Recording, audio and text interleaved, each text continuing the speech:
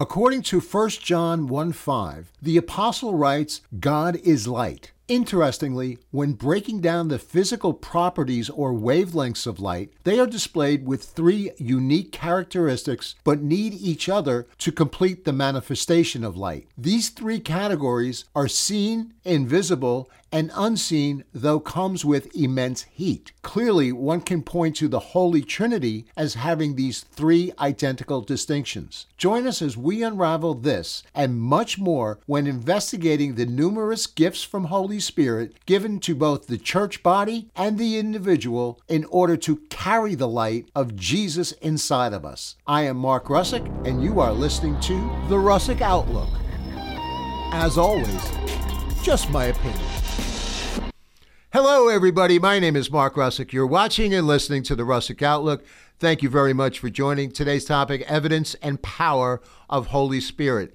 I wanted to go here because I believe if you look around the state of the church, whether it's globally or domestically here in the United States, as well as, the culture and the things that are going on in society, we're missing it on so many different levels. And I think a lot of that has to do, specifically if I'm talking about the church, our lack of awareness, I think, of the power and the gifts that Holy Spirit has placed inside of us, the abilities, the potential. In other words, and I'm pointing at myself for this one, I don't believe I'm even remotely close to reaching the potential of who I can be as an effective steward or an effective servant of Jesus Christ, without really coming to understand and having that relationship with Holy Spirit and understand the closeness of how He wants to be with you, but also the amount of gifts and talents that He's placed inside of you so that you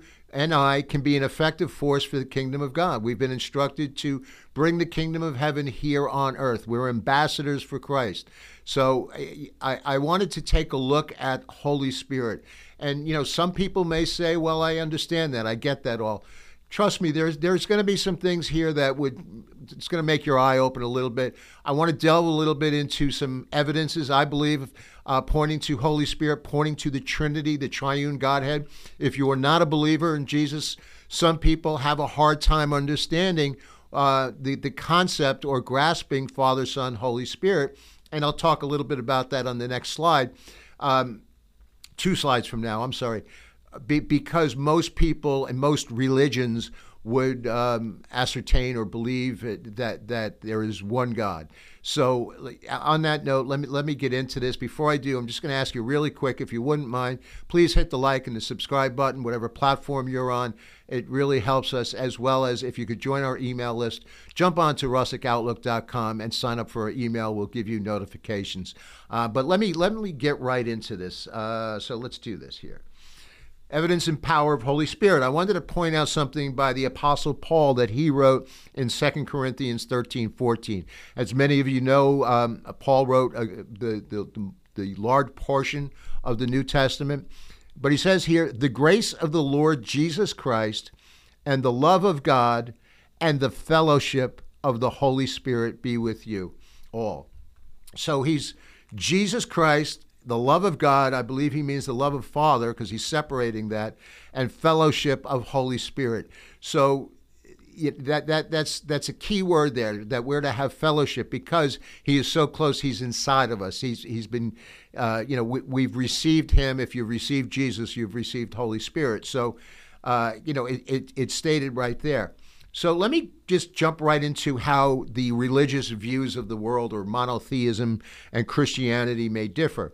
Monotheistic religions, by that I mean one God, hold in common belief that there is one God and one divine essence. The identity of this God differs from religion to religion. But fundamental agreement exists. There is only one God, no matter who it happens to be. And I would say that, most people in the world, I believe, over 80% of the world believes in God in one form or another. And even if you are agnostic, you believe in some higher power, I'll call it. Christian monotheism, however, does differ from other faiths in their understanding and how this essence is possessed by God, even though Christianity agrees that there is only one God and one divine essence. Other faiths teach that one divine essence belongs to the one divine person.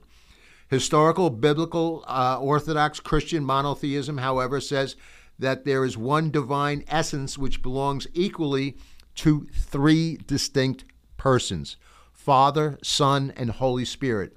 In other words, Father, Son, and Spirit, or Holy Spirit, are fully divine, possessing identical divine attributes, being fully equal. None is more or less God than the other. So, there you have what I think it's pretty clear that is your core of your faith in terms of Father, Son, Holy Spirit, the God of the triune God, the Trinity.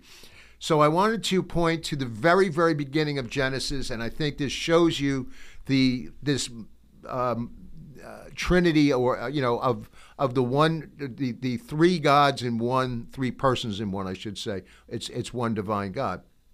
So going to the very beginning in Genesis. In the beginning, Elohim. The plural for Elohim is Hebrew, so it means more than one. It is created the heavens and the earth. The earth was formless and empty. Darkness covered the deep waters, and the Spirit of God was hovering over the surface of the waters. So, right away you see not only in terms of the plurality of God, but also the indication of Holy Spirit. Some theologians would say that's just refers to God. But again, as I said, in Hebrew, Elohim is the plural form, so we are looking at the plurality. Next, I wanted to look at Psalm 110, where you make a clear distinction between the Lord, which is Yahweh, the Father, and the Lord Adonai. So I'm referring here to Psalm 110, and it says this: "The Lord says to my Lord, sit at my right hand until I make your enemies a footstool for your feet. The Lord is at your right hand." So, people will get a little confused with that. And Jesus, knowing this, knowing that, and this is the beauty of Jesus, he knew what they were thinking. He knew what the Pharisees were thinking. And oftentimes they would try to trap him, but he oftentimes would turn around and flip it. And he uses this specific scripture. So he, as I've said many times, when he refers to scriptures, they're always referring to the Old Testament. So for those who say the Old Testament is not relevant or not believable or anything, this is who Jesus quoted. These are the scriptures. So Jesus here in Matthew 22, 41, 46, while the Pharisees were gathered together, Jesus asked them, "What do you think about the Messiah? Whose son is he?" And they replied, "The son of David."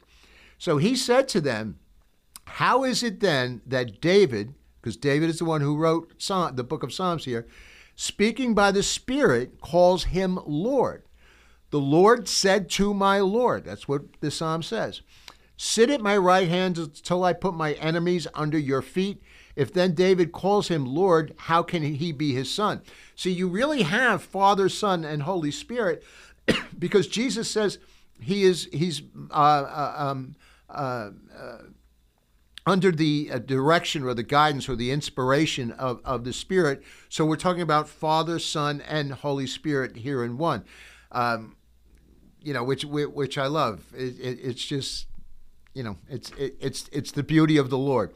So I wanted to point out something here that I think gives an overwhelming, clear argument of something that we can observe in nature today. You can see this. This is proven scientifically, that points specifically to Father, Son, and Holy Spirit. So by that I mean this. Let me cut to it. 1 John 1-5. I'm sorry. "Then this is the message we have heard of him and declare unto you, that God is light, and in him is no darkness at all." So here's the interesting thing of how we can observe light today. And again, these are scientific facts. Light is made up of three types of particles or wavelengths. Each of them is distinct from one another, no one of which could be light without the other. So they need one another, but there's three parts to light. And again, Scripture says God is light. Each has its own separate function. The first originates, the second illuminates, and the third manifests, or consummates or completes. So the first is called invisible light. It is neither seen nor felt. I would say that's the Father. The second is both seen and felt. The Word became flesh. That's Jesus. And the third is not seen, but it is felt as heat, Holy Spirit. So, here you have some, what I just think is just the vast joy and the incredible details of the Lord. He's showing you right here in nature of who he is. He's saying, I am light. And if you closely examine the light from under a microscope or light meters that you need to break this down, it's broken down into these three particles. So, excuse me. So let me give you scripture to back this up. The first is called invisible light, and the other seen and felt, God the Father. 1 Timothy 1:7, now to the King eternal, immortal, invisible, the only God, be honor and glory forever and ever. The second illuminates or manifests. It is both seen and felt. This is Jesus, or Yeshua. In the beginning was the Word was with God, and the Word was God. He's one and the same. And the Word became flesh among us. We could see him, we could touch him, we could break bread with him. Not we, but the people of that day. And we beheld his glory. The glory is the only begotten of the Father, full of grace and truth. 1 John 1:1. What was from the beginning, what we have heard, what we have seen with our own eyes, what we beheld and handled with our hands concerning the word of life. 1 John 1:1. And again, just a side note, Yeshua means Yahweh is salvation. So this is that part, to me, identifying with that particle of light that can be seen and felt. And the third is Ruach. The third completes. It is not seen, but it is felt as heat, just as Holy Spirit is felt as heat. As for me, I baptize you with water for repentance, but he who is coming after me is mightier than I. I am not fit to remove his sandals. He will baptize you with Holy Spirit and fire. That's heat. And he, the Holy Spirit, when he comes, will convict the world concerning sin, righteousness, and judgment. And we so often see, if you've made a mistake or somebody points out something, or maybe you're caught in a lie, you get exposed, you actually turn red. So the word convict in the original Greek means to expose the hidden things and to chastise in a moral sense. When you get caught doing something wrong, you're convicted of sin. And interestingly enough, if you are convicted and doing something wrong, your body temperature rises. You get hotter. So, little play on words here. I say, things that make you go, Again, you see this evidence right here in nature. I just wanted to take a very quick time out of something that's very important that happened to me when I first got saved. It took me a long time. I fought back and forth with the Lord. But at any rate, I was listening for a number of years. I would pause. I worked in New York City, and I would travel from New Jersey through the Port Authority. And occasionally I would, see some different evangelists, street evangelists, but there was one that really stood out to me. And I would listen to him, occasionally when I would see him by the Port Authority, sometimes in and around Midtown Manhattan. And he was very instrumental to me. I would listen to him from afar. I would not engage him. I would not, that was just, me at the time. It was like, okay, I'll listen, but I want to keep my distance. So at any rate, long story short, I eventually gave myself to the Lord, and I was coming into New York, and I was on a second level, and I look down and I see this man, and he's on the first level of the Port Authority, and it's, rush hour and people hustling and bustling, going back and forth, back and forth.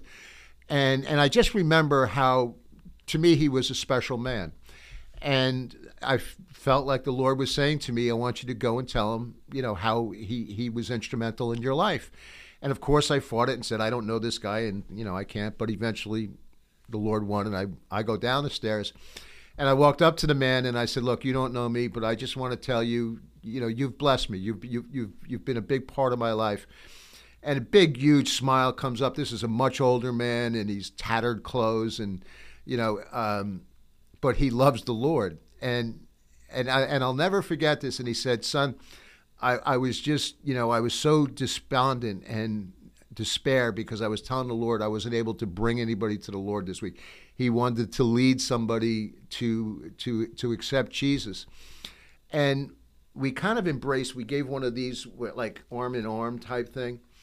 And I'll never forget it. My whole entire body just lit up in heat and fire.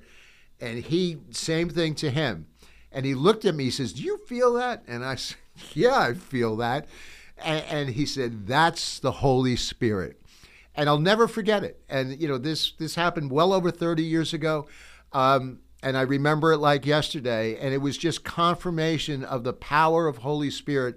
And, here, I guess the bottom line for me, too, what I love about this account is the Lord knew he was feeling bad. The Lord knew he was kind of low, that he was trying his best to do things for the Lord. So really the Lord sent me to encourage him, and I thought I was just thanking him, but it lifted him up. So it's just the different ways that God works. But I wanted to concentrate there on heat and the power of Holy Spirit. And he often comes in fire, and the evidence there is in heat. And in that example, for me personally, was something that stood out. And this was only a few months after I gave my life to the Lord. And I still remember it today. And it's a very important part of my testimony about the goodness of the Lord and the goodness of Jesus Christ. So let me cut to some scriptures for you. These are all scriptures that indicate Father, Son, and Holy Spirit. Matthew 3:16, Matthew 12:28, 28:19, Luke 3:22, John 14, John 15, Acts 1, Acts 2, Acts 10, Romans 1, Romans 8, 1 Corinthians 6, 1 Corinthians 13, Galatians 4, Ephesians 1, Ephesians 2 again, Titus, Hebrews, 1 Peter, and 1 John. These are all scriptures that point to the Trinity, that point to Father, Son, and Holy Spirit. So it's there for a reason. If he's got that in 21 scriptures, I'm sure there's more that I missed. Take advantage of it is what I'm saying. So I want to show you some things that I just took as observations in the Old Testament and the New Testament of the number 3. I think number 3 is very significant, obviously pointing to the Trinity. And I'm not saying that this specifically says or bears witness to it. I'm just pointing out these are interesting observations that I think are worthwhile, and they're worth your consideration. So the number 3 is used 467 times in the Bible. It pictures completeness, though, to a lesser degree than 7. The meaning of this number derives from the fact that it is the first of 4 spiritually perfect numerals. The others are 7, 10, and 12. So the Bible, and just Old Testament observations of the number 3, is divided as the fall of man to his redemption to the return of paradise. The Bible is broken down from Adam to Abraham to Jesus. Abraham and Isaac's trip up the mountain was a 3-day journey. Daniel was the 3 that were in the fiery furnace was Shadrach, Meshach, and Abednego. The tabernacle is broken down into 3 parts: outer court, holy place, and the Holy of Holies. 3 ways to meet Yahweh in the Old Testament: Passover, Day of Atonement, Feast of First Fruits. 3 signs of one covenant: circumcision, the rainbow, and the Sabbath. Yahweh appeared on Mount Sinai on the 3rd day before Moses and man. Moses wanted to take the Jews out originally for a 3-day journey. Moses stood between God and the Israelites. He acted as high priest and intercessor. So picture much the way Jesus is today. There's the Lord, there was Moses, and there was the Israelites. The Ark of the Covenant had 3 objects: 10 Commandments, Aaron's rod, and manna. The 3 patriarchs of the pre-flood were Abel, Enoch, and Noah. In the post-flood, it was Abraham, Isaac, and Jacob. Jonah was in the fish for 3 days. Abraham receives 3 angels in his house in Genesis 18. Let me go on to New Testament observations. Jesus rose on the 3rd day. Jesus raised Lazarus on the 3rd day. Saul or Paul was blinded for 3 days on his way to Damascus. Jesus was crucified with 2 others. Hebrews 13:8. Jesus Christ is the same yesterday, today, and forever, past, present, and future. Jesus' ministry was 3 years. Paul took 3 missionary journeys. Jesus died on the 3rd day of Passover and rose on the 1st day of the Jewish holiday of first fruits. If what Scripture says, if 2 or more agree, there I am in the midst. 2 people plus Jesus is 3. Peter denied Jesus 3 times. I take out of that, you deny Jesus, you deny Father, Son, Holy Spirit. Word of God divides soul and spirit. So is the Word, soul, and the Spirit.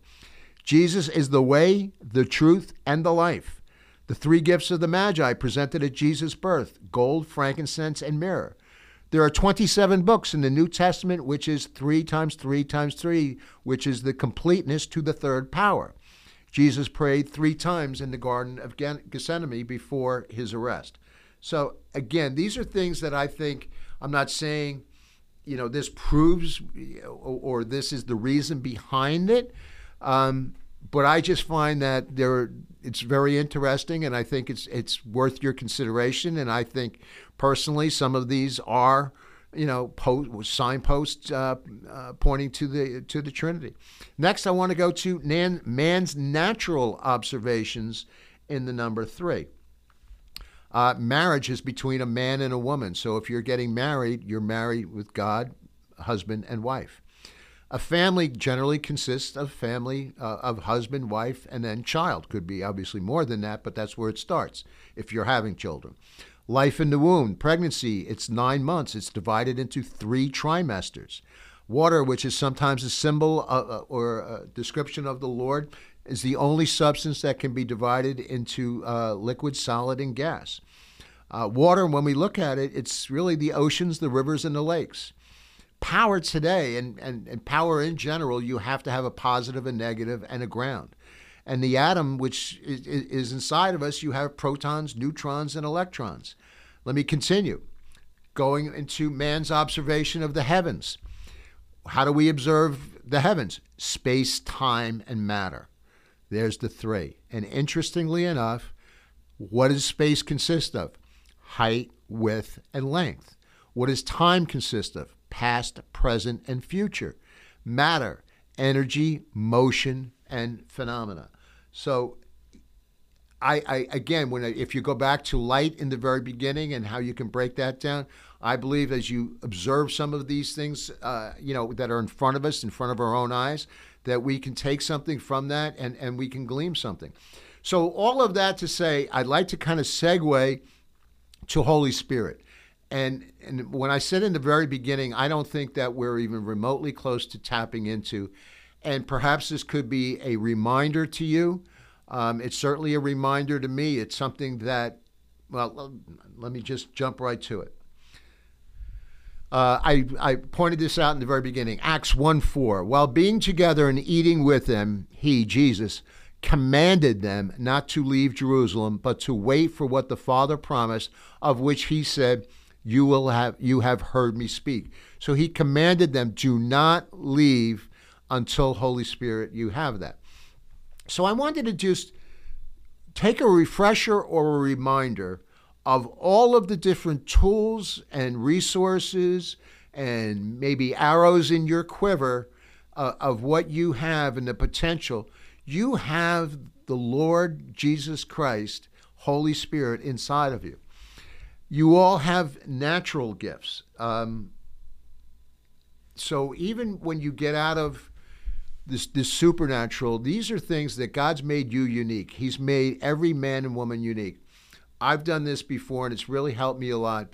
And a lot of churches will do this so that they not only understand the talents and the gifts of their employees, but also churches will do this for their body, so they can understand what are the strengths and the weaknesses of the body itself. And it's called a temperament analysis. A lot of counselors will use it, and also, it's not strictly for Christians. People will use it in the world, but it points to a lot of things biblically of how God made you and how you could be a resource within the kingdom of God, whether it's in your local church, but it certainly could be in your work and your home. I took a test long time ago. I was going through some things, and I really wanted to get a better understanding of how God made me. So Tim LaHaye, who has since gone on to be with the Lord, you may still have this online. It's a temperament analysis from his ministry. I think at the time it cost $35. And it's one of these things you fill out quickly. You don't think about the answers. But boy, it was good. I mean, it just really broke down some things. And so what I'm showing you here is all of the different gifts that we have, and some more than others. So the natural gifts of the Spirit is helps. People naturally want to help, or they want to be of service. And that could be in a number of different ways. You could be a greeter in a church. You could be a custodian. You could be working in a parking lot. Or maybe there's administration. Let me kind of cut to the slide so you see this if you're watching on video. Administration is 1 Corinthians 12:28. So perhaps you're good at organizing. Pastors and church leaders need organization, trust me. Service, some people just like to serve others, whether maybe you want to go and serve in a hospital, or serve in, people as a follow-up in churches. Giving, some people have an incredible desire to give and to bless others. And it doesn't necessarily always mean in money. Money's certainly a tool to do that, but you could be giving in your time. You could be giving in your advice. You could be giving in counsel. You could be a mentor. Leadership, we all, there's different leaders, and I happen to have a leadership quality about me. I don't say it, with any type of bravado at all. It's just I had to, and matter of fact, it took me a long time to come to terms with it, or to embrace it. And then there's mercy, there's hospitality, and there's encouragement. And I give you all of the different scriptures that bear this out. Now, on top of it, there's the fivefold ministry of the church. I want to take a moment to stop on this. I really believe the church in general misses it here. And I know, there's debate out there about the apostle, the office of the apostle. Well, they really meant, in Jesus' day. And there are plenty of apostles in scriptures that was after Jesus had gone on, and well after the resurrection. I'm talking years later, and they're apostles. So I pointed out the scripture that says Jesus Christ is the same yesterday, today, and forever. So when he gives you the office or the gifts of the fivefold ministry, and this is in Ephesians 4:11, and the purpose behind it, it says, is for you to become mature, for the church body. It is maturity in Christ. And so these gifts and these offices of the church have been deposited around the areas to build you up, to strengthen you, to edify you, the church collectively as a whole. Apostles, prophets, evangelists, pastors, and teachers. And I would say off the top, pastors and teachers, you could see in most churches today. And I don't think anybody would argue with the need for evangelists, and we're all called to be evangelists. We all have that capability. I'll probably touch on this a bit before I end this, but just think about, your testimony, the testimony that you have in sharing Jesus with others. You have that evangelistic aspect in you. And on the fivefold ministry, and I can show you examples throughout where you're not always engaged in that one office. There are some who could be engaged in the office of the evangelist, and could be at times in the gift of prophecy, or the gift of the apostle, I'll say. So I just wanted to highlight apostles and prophets, because I do not see a lot of that at all in the church today.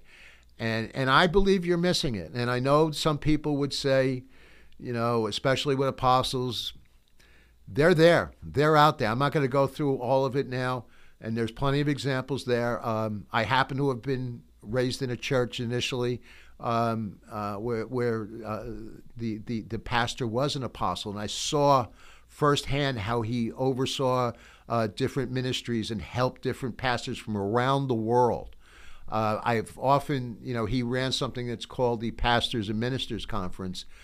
excuse me, where ministers were ministering to each other. And I think no surprise, ministers go through some very unique pressures, some unique circumstances that the lay people don't necessarily understand, but obviously your peers can understand. It's much like, if you're engaged in a job and you have a certain task, if you know somebody else maybe working for another company, they can understand or relate, to you, and it's much that same way.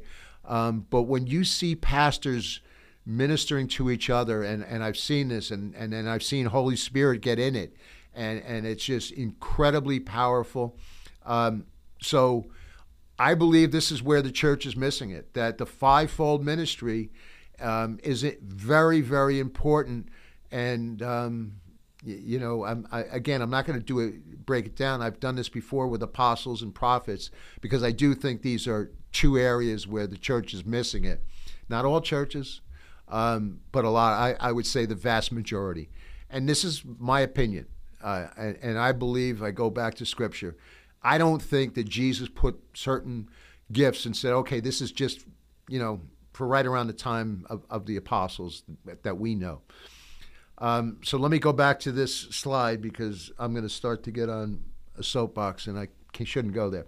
Fruit of the Spirit. I really think that we need to be aware of the fruit of the Spirit. Love, joy, peace, forbearance, kindness, goodness, faithfulness, gentleness, and self-control. And you may think that some of those could be synonyms with one another. They all have very, very distinct meanings. They all bring different attributes. They all bring a different flavor of Holy Spirit with you. And you have those abilities that have been placed inside of you, that you can be an effective servant of God, an effective tool, effective person in your church and in your workforce, in your social lives.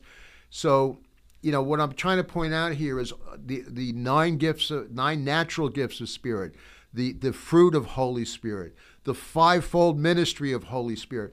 God's poured all of this out to you and to me and to the church. And why we're not tapping into it or realizing it, I think, sometimes is we've not been raised in that kind of environment. And sometimes I think it's just lethargy. It's just, I better not go there. I think we get lazy. So now I'm going to go to supernatural gifts of Holy Spirit, which kind of ties to the Trinity. 1 Corinthians 12, 8 through 10.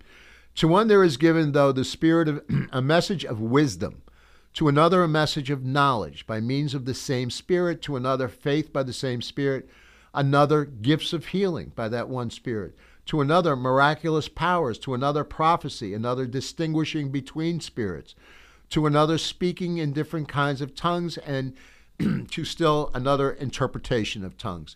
So you have the 9 gifts of Holy Spirit. These are supernatural gifts. These are gifts that pass man's understanding. And I look at this and I can see pretty clearly that you can divide these 9 gifts into 3 in 1, 3 in 1, 3 in 1.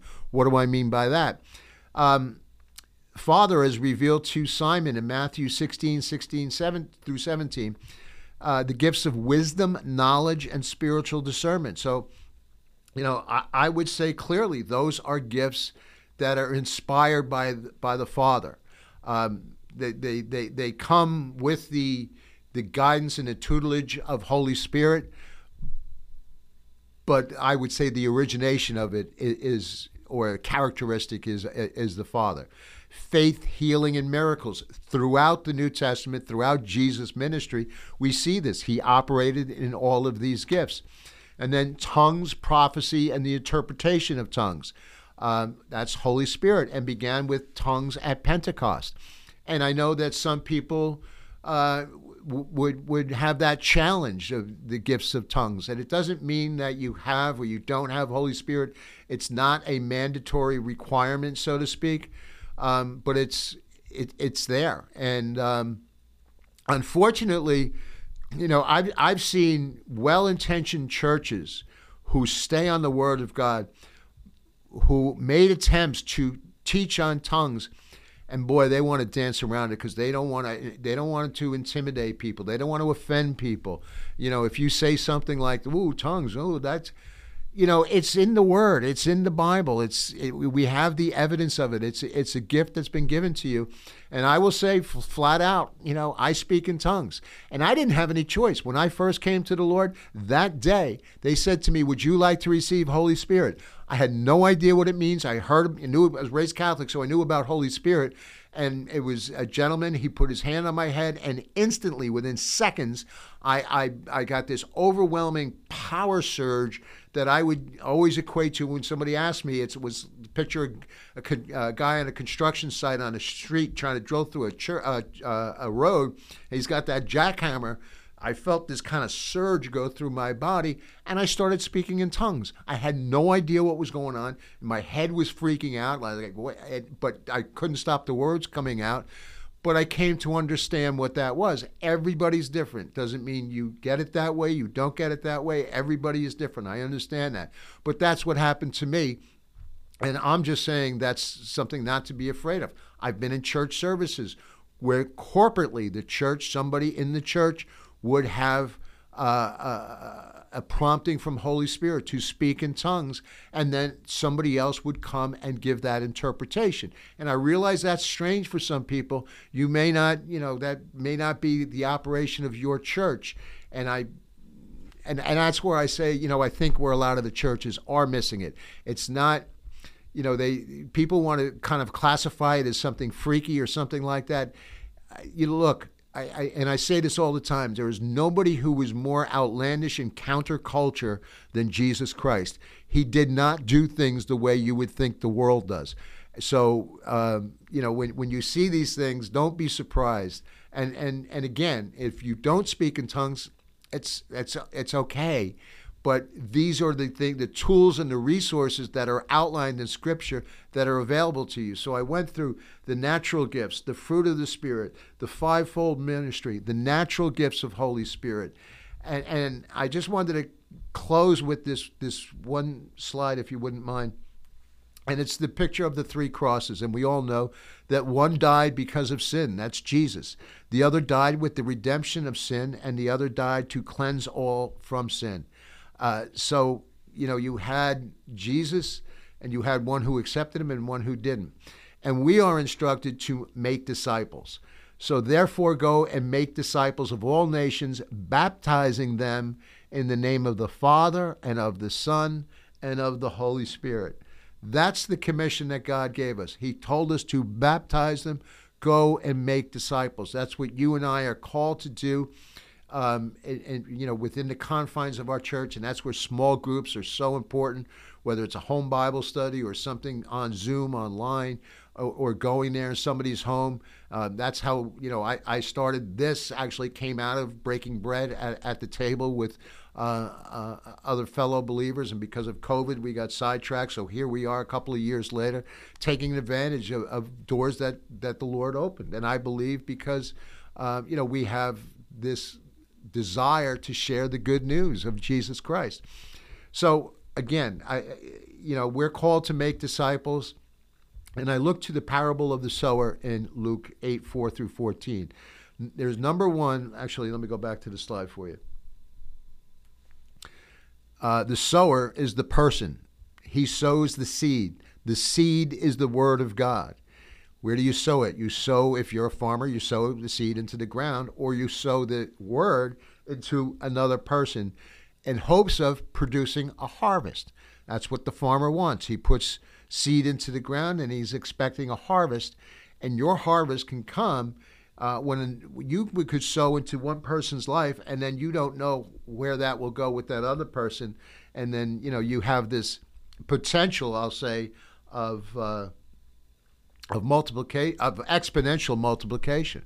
So as you plant one seed, produce one piece of fruit that has hundreds of seeds, so it is that you can plant one seed into one person that can produce a large harvest of souls. So I hope that I was clear in the abundance of resources that we have and the evidence that we have of Holy Spirit and the power of Holy Spirit. And also, I should say this. Holy Spirit's inside of you to comfort you too. So if you're, in a situation where you're not doing well, you're finding things are going hard, it's not moving along, maybe you're out of work, maybe, there's some medical things that are going on. Holy Spirit is there to comfort and to guide you and to instruct you and to pray with you. So my advice is to engage with Holy Spirit, recognize him as a distinct person of the Trinity, that he is there with you at all times. And as Jesus said, he will never leave you nor forsake you. It is the same because Jesus is the same yesterday, today, and forever. That Holy Spirit is the same yesterday, today, and forever inside of you. So on that note, I'd like to thank you for your time. And, as always, questions, comments, shoot me an email at russickoutlook@gmail.com. Prayer requests, happy to take them. Same thing. Please email me, comment, any questions.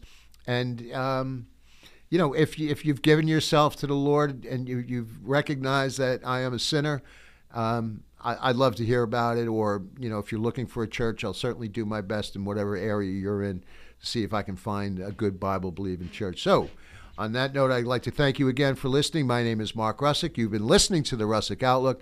And remember, as always, just my opinion.